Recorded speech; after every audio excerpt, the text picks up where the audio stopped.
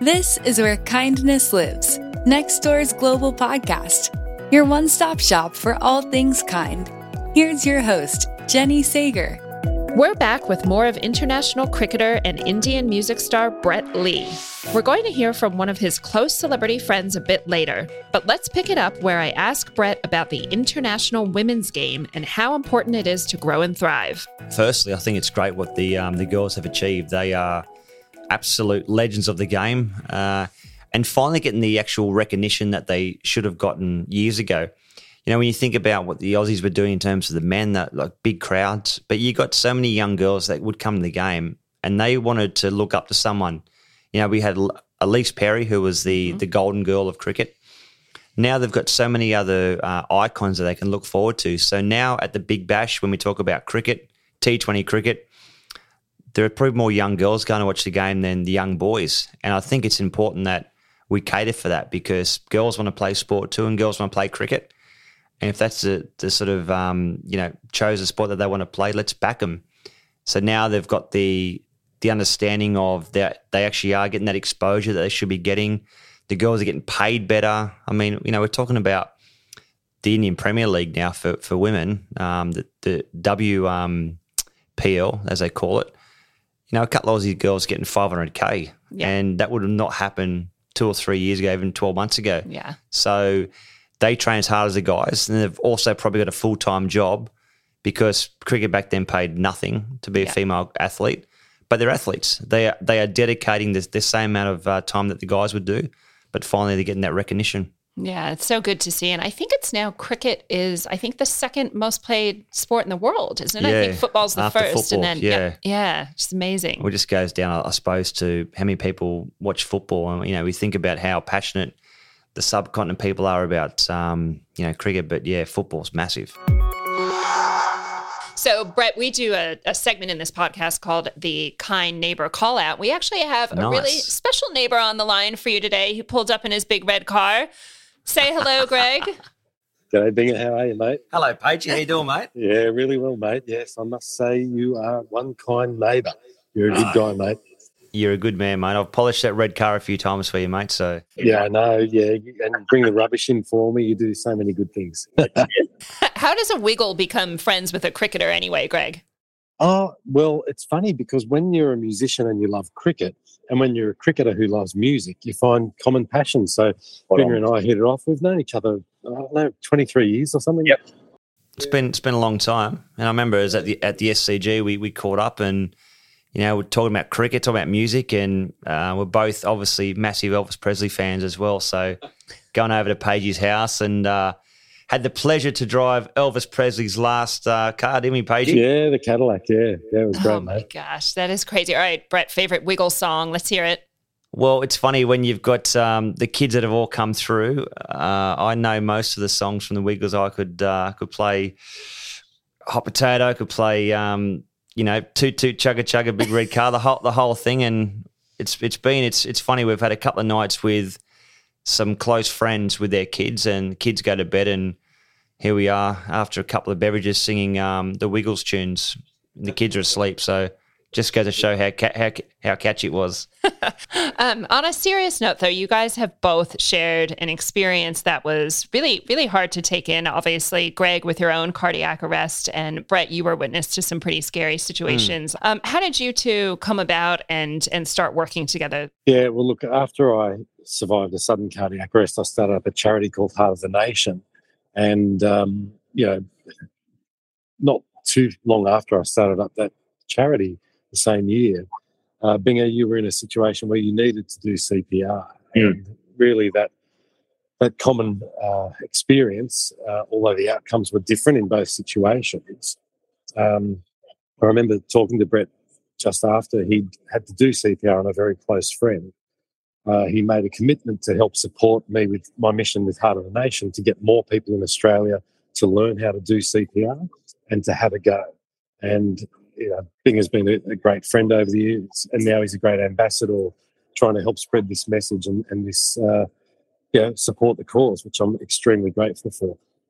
Yeah, look, thanks for that, Paige. You know, I also think that when I heard the news about Greg Page, I was like, no way. So texted straight away, and the great outcome was that someone in the audience knew how to do CPR but have a defibrillator. And not many places have got them, and that's one thing that we've tried to sort of make sure that everyone's got like an AED, you know, at hand, because if it wasn't for that, Paige, you know, would not be here chatting to us right now. And then when I went through that horrible sort of situation over in India where we lost Dean Jones, which was horrendous, and it was, you know, if it would have been a heart attack, it would have been a different outcome because we had the defib there and I knew all about it. I actually, a couple of years before that, I went out and bought a defib, and everyone said, why are you buying a defib for? I said, well, I might have to use it one day. So I bought one for home, one for the farm, where I love spending time down there. And the other thing, if you get bitten by a snake, you're 45 minutes to an hour away from, you know, an ambulance, and one for mum and dad's. So I knew, and I did some research on how to use it. So I was quite skilled in that regard, how to use it. But the other thing is, as what Greg keeps saying, is that just have to have a crack. You just got to commit to doing it. You don't know how to, even if you don't know how to use a defib, it's pretty self-explanatory. Put a seatbelt on, you know, below the heart and over the right shoulder. And because of what I went through, and because of the chats that we had over the phone, then caught up in person, I said, look, I'd love to be involved and help out what Paige is doing. And Greg, what's the next step? What are you hoping to accomplish, and what can people take away if they're going to go out tomorrow and do one thing? If you do one thing, it is be prepared. So either learn CPR or get an AED, because up to 80% of cardiac arrests happen at home. So we're talking about good neighbours. One thing you can do as a community is get together and raise funds to have an AED in your street, in your neighbourhood, where people can access it when needed. Because an AED is the missing link in the chain of survival for so many cases of cardiac arrest. So if we can have more people having access to an AED in the home where 80% of cardiac arrests occur, we can see many more people survive. So that's my call to action. Okay, well, there you go to all the neighbors listening around the world. Just get out, give it a crack, as you said, and also just be the first one to get one in your neighborhood. Before we let you go, again, this is, as you know, all about kindness. You've been a guest on this podcast before, too. Tell us something kind about Brett. You know, one thing that has always struck me about Brett Binger, as I call him, is he's such a genuine person. Like, sometimes you see people on TV and they're not at all like that in real life. But if you've seen Brett Lee on TV or anywhere in the world, he is that and 100 times more. He's such a genuine, kind, caring person, and he is so loyal. That's one thing I'd say about Binger. His loyalty as a friend, he's always been there. For 23 years, even though we don't always see each other, after 23 years, we can just pick up a conversation and carry on because he is a genuine person, and I love that about Binger. Thanks, Paige. Well, you've got him blushing over here. Yeah, he has. So, all right, your turn, Brett. What have you got for Paige? Well, Paige has been on everyone's TVs for the last 30 years or so, with the kids growing up, and the big kids have all been through it and bringing a lot of joy and love to, you know, through music. But it's also what he's done, obviously, since, you know, not having the Wiggles, I guess, or not being with the Wiggles sort of full time, but also what he's been through with his own experience. So, you know, Paige now changing the lives of so many people, educating people, making them aware of how important it is to have that awareness. We did our CPR course together, actually. Oh, no way. But just, you know, through his hard work and dedication to this cause, and, you know, to educate people about AEDs, is going to save a lot of lives. So the fact that, you know, you can be on TV and talk about cricket, it's fun, it's exciting. To be able to talk about saving someone or changing someone's life, it is life changing, and he's done that. He's saved so many lives already, and we've got more to do, haven't we, Paige? Yeah, mate. And look, I'll just add to that, you know, part of Binger's kindness is the fact that he's giving up his time to help support this cause. You know, it's such a huge thing for somebody of Brett's caliber and profile to be able to do that. And I'm so grateful for that. And I tell him all the time. He probably thinks I don't mean it because I say it so often, but I'm so blown away by how humble Binger is, and the fact that he'll spend some time to help this cause is so appreciated. Well, thanks so much, Greg, for dialing in. We'll chat to you soon. Pleasure. Thank you so much. Where Kindness Lives will be back in a moment. Right now, everyone is feeling the pinch when it comes to cost of living pressures. Did you know you can earn extra cash on Nextdoor? Just look around your home. Find the things you don't use or want anymore and simply post them on For Sale and Free. You'll find that your trash is another neighbor's treasure. So we've heard from Greg. Now we're going to hear from some neighbors right around Australia. We actually put a call out on Nextdoor to see what neighbors around Australia wanted to find out from you. So these questions came in. First from Eddie P. Do you go and see live music? And if so, who do you like to see? Hi, Eddie P. I love live music. I had the pleasure to go and watch Noiseworks just recently, which was a lot of fun. And a few months ago, I was down at Barrel and caught up and saw Crowded House, who, you know, when anyone's ever had the chance to listen to a Crowded House song or see him live, Neil Finn is an absolute guru, so I love live music. So legendary. I mean, they're absolutely amazing. Okay, from Sandy R. If you could talk to your 20-year-old self, what advice would you give? Hey, Sandy, probably just to be patient, I guess. And when you're in your 20s or 20 years ago, whatever it might be, you almost feel like if you make one little error, and for me playing sport, and, you know, you might read the press and think everyone's against you, everything will be okay in the end. You just got to back yourself, trust yourself, but just be patient. Give yourself a bit more time than what you think, and commit to what you're doing. So I actually wouldn't change anything in my life. I think that, you know, the good times, the bad times, I've learned so much, but it makes you who you are, and I guess guide you. Awesome advice. Absolutely excellent. Love that. Okay, Tom B. After finishing with cricket, what are your top 3 priorities today? Hey, Tom. Well, family's always come first. So family is still the top of the tree. Three amazing kids, beautiful wife, and very lucky to have a great family. So family first. Enjoying doing my broadcasting and doing stuff with Fox Sports here in Australia and doing some work overseas, and still playing a little bit of Masters cricket, even though my body at 46 doesn't really agree with how much cricket it wants me to play. So, yeah, the fact I'm still in amongst cricket from a broadcasting point of view, playing a little bit of cricket, but, yeah, just spending some quality times with the family, which is, as I said, the most important. And a little bit of music in there somewhere. Yes. Okay, from Libby, what's your favorite memory of Shane Warne? Hey, Libby. There's been so many great memories from Shane Warne. What an amazing legacy that he left. Probably the one that was one of the first memories from Shane Warne was on my first test match, 1999, Boxing Day test, 100,000 people at the Melbourne Cricket Ground. So we're walking down from the members to get on the ground to announce the team. So Steve Waugh was our captain, and it was out of myself and Michael Kasprowicz to get that nod, to get that opportunity to play. Casper had played before, but I was trying to get my baggy green for the first time and be on debut. And I was walking at second last, and Warnie turned around and said, "Hey, Binger, just let you know that you've been picked. But when Tugger, Steve Waugh, when Tugger tells you, just make out you haven't been told yet." So Warnie was always the one to spoil something, always wanted to be the first in with any news or what was going on. So, yeah, so Warnie broke it to me that I'd been picked in the test team, and I had this big beaming smile, and they're all looking at me going, "Why's this guy smiling so much? He doesn't even know the team yet," but I did. Oh, that's so hilarious. And that's typical Warnie. Oh, my God. I actually was lucky enough to meet him several times, and he was just so funny. Like, just loved to laugh. Good man. So I didn't even realise till halfway through my cricketing career with him that he had one blue eye and one green eye. Oh. Not many people know that. No, I feel like no one ever talks about that. There you go. Interesting. Okay, a couple more from Balaji. What is your advice for children who want to become fast bowlers? Hey, Balaji. The first thing I'd do for a young fast bowler coming through is I'd take the cricket ball out of their hand.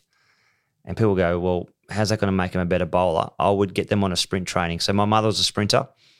I'd work on how quickly they can run between A and B. So maybe work on some 100-metre sprints, get their technique right, which will then increase their power. So a lot of fast bowlers get their pace on the pitch through their run-up. So imagine an A380 trying to take off. A380 can't take off in the space of 10, 15 metres. You need that beautiful, long approach, but definitely running fast is the key. So work hard on their sprint training, and then obviously their technique with bowling. God, I know what I'm going to be talking to my 12-year-old about tonight. He's in the wrong sport. He's a state sprinter, and he's playing rugby. Okay. There you go. He should be playing cricket. All right, from Gurvinder, would love to know who is the toughest batsman that you bowled to in your career. Hi, Govinda. Definitely Sachin Tendulkar. You know, the little master. Not the tallest batsman going around, but that lower center of gravity. The thing I always try to explain to people around the world why Sachin Tendulkar was so good, it's time. He had more time than any other batsman. So it almost felt like he was standing further away from me when I was bowling. So 22 yards, stands obviously on the popping crease in front of the stumps. It felt like Sachin Tendulkar was batting behind the stumps. That's how much time he had, and that just comes down to natural ability. God, definitely one of the best of all time, Yep. I would say. Okay, I love this question from David. Where did the idea of the chainsaw come from? David, thank you. It sort of evolved into the chainsaw. I look back at these celebrations and think, what an idiot. What was I thinking? What was I doing? But I was doing that when I was playing for Campbelltown, then moved to Mossman in terms of cricket clubs. But it was a knockout punch. I was doing like a knockout. And then someone said to me, what are you knocking out gnomes or something? Because it's very low to the ground. Someone on TV then said it looks like a chainsaw. So then I became the chainsaw. And over in India, they reckon it looks like I'm starting up a rickshaw or a tuk-tuk. So I've kept the chainsaw.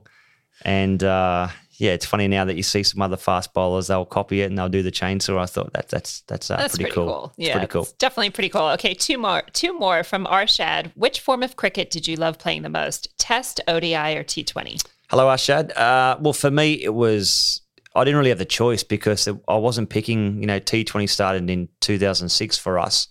So for me, it was always Test cricket. Wanted to wear the baggy green cap. Want to play the longer format of the game, which I think is the right format of the game. And I love 50-over cricket. I love T20 cricket. But Test cricket is called Test cricket because it tests everything. It tests your character, tests your courage, it tests your skill, your endurance. It's hard work. And that's the reason why I love Test cricket. You can play 5 days and have a draw. And as an American, it's very hard for people to fathom you play 5 days and no one wins. Yeah, that is still very hard for me to fathom. It's hard for us sometimes as well, but it's a challenge. And you can win off the last ball. And Test cricket's definitely the best format. Yeah, interesting. Okay, and last question from Philip. What's the biggest life lesson you learned from playing international cricket? Hello, Philip. Probably the biggest life lesson was to not always read the press. I think back to, I think it was about 2005 or 6, and I'd had a pretty ordinary, couple of weeks back to back. I wasn't bowling well. I had a bit of an injury, but I knew I was below my par. And so I get up in the morning, we're playing a one-dayer in Sydney here against India, and back page is Lee has to go, or Lee's rubbish, his time's up, he should be dropped, whatever the headline was. And so I read and I thought, oh, that's wrong. And then you get frustrated and you think, and it's almost like one part wants to go to prove that back page wrong, but also prove that you can still do it. And I went, well, you know what, stuff it. I'm going to go out there and just do as I can, just do the best I can. I hit a 6 off the last ball to win the game with my batting, which wasn't always going to happen. And then the next morning, Lee, the hero, he's here to stay. And so I've got the 2 clippings at home side by side, and I thought how fickle sometimes the media can be. If you read too much into that first day, the morning of, and if that second part didn't happen, what would I be thinking? So the life lesson is don't read too much about the press and just back yourself. Okay, last question, Brett. Just want to bring it back to kindness. If there are 3 takeaways for people listening, whether it's about being kind to yourself or being kind to others, what advice do you have? Well, firstly, kind to others is, it's a massive cliche, but it's true. Always treat people the way that you want to be treated. Like if you're short with someone or you're frustrated with someone, what's the point? I'll bring it back to cricket. If there are 100 people lining up to get a photo, and you get through and you're in your 80th person, 90th or whatever, and you might be frustrated, I'm going to have to get going, the bus is leaving or the airplanes, whatever it might be, right? I'm just giving it just a general example. The person who's last in line or second last in line is as important as the first person. So always treat people with respect, always give them the time of day. but also give yourself a chance as well. You know, it's also fine to take some time out. If you want to have a rest and do something a little bit different, everyone needs to hit the reset button occasionally. So give yourself a moment, whether it's to go for a 10-minute walk, 50-minute walk. I love my fishing because I can fish by myself and there's no one around me. So be kind to others, and others will generally be pretty kind to you. Excellent. Well, you've certainly done that today. You've been super kind to us. Thank you so much for your time. Anything you want to promote or let people know that's coming out? More music? We'll keep planting that seed. Any more Bollywood movies? No, a few little things on the go at the moment. But yeah, look, life's good, and I'm just trying to be the best father and the best husband that I can be. And they're two challenging things that is always on the go, but just time for everyone is probably the hardest thing. Time is the most valuable. So thank you so much, Brett, for your time today. Thanks, really Jen. Appreciate it. Pleasure.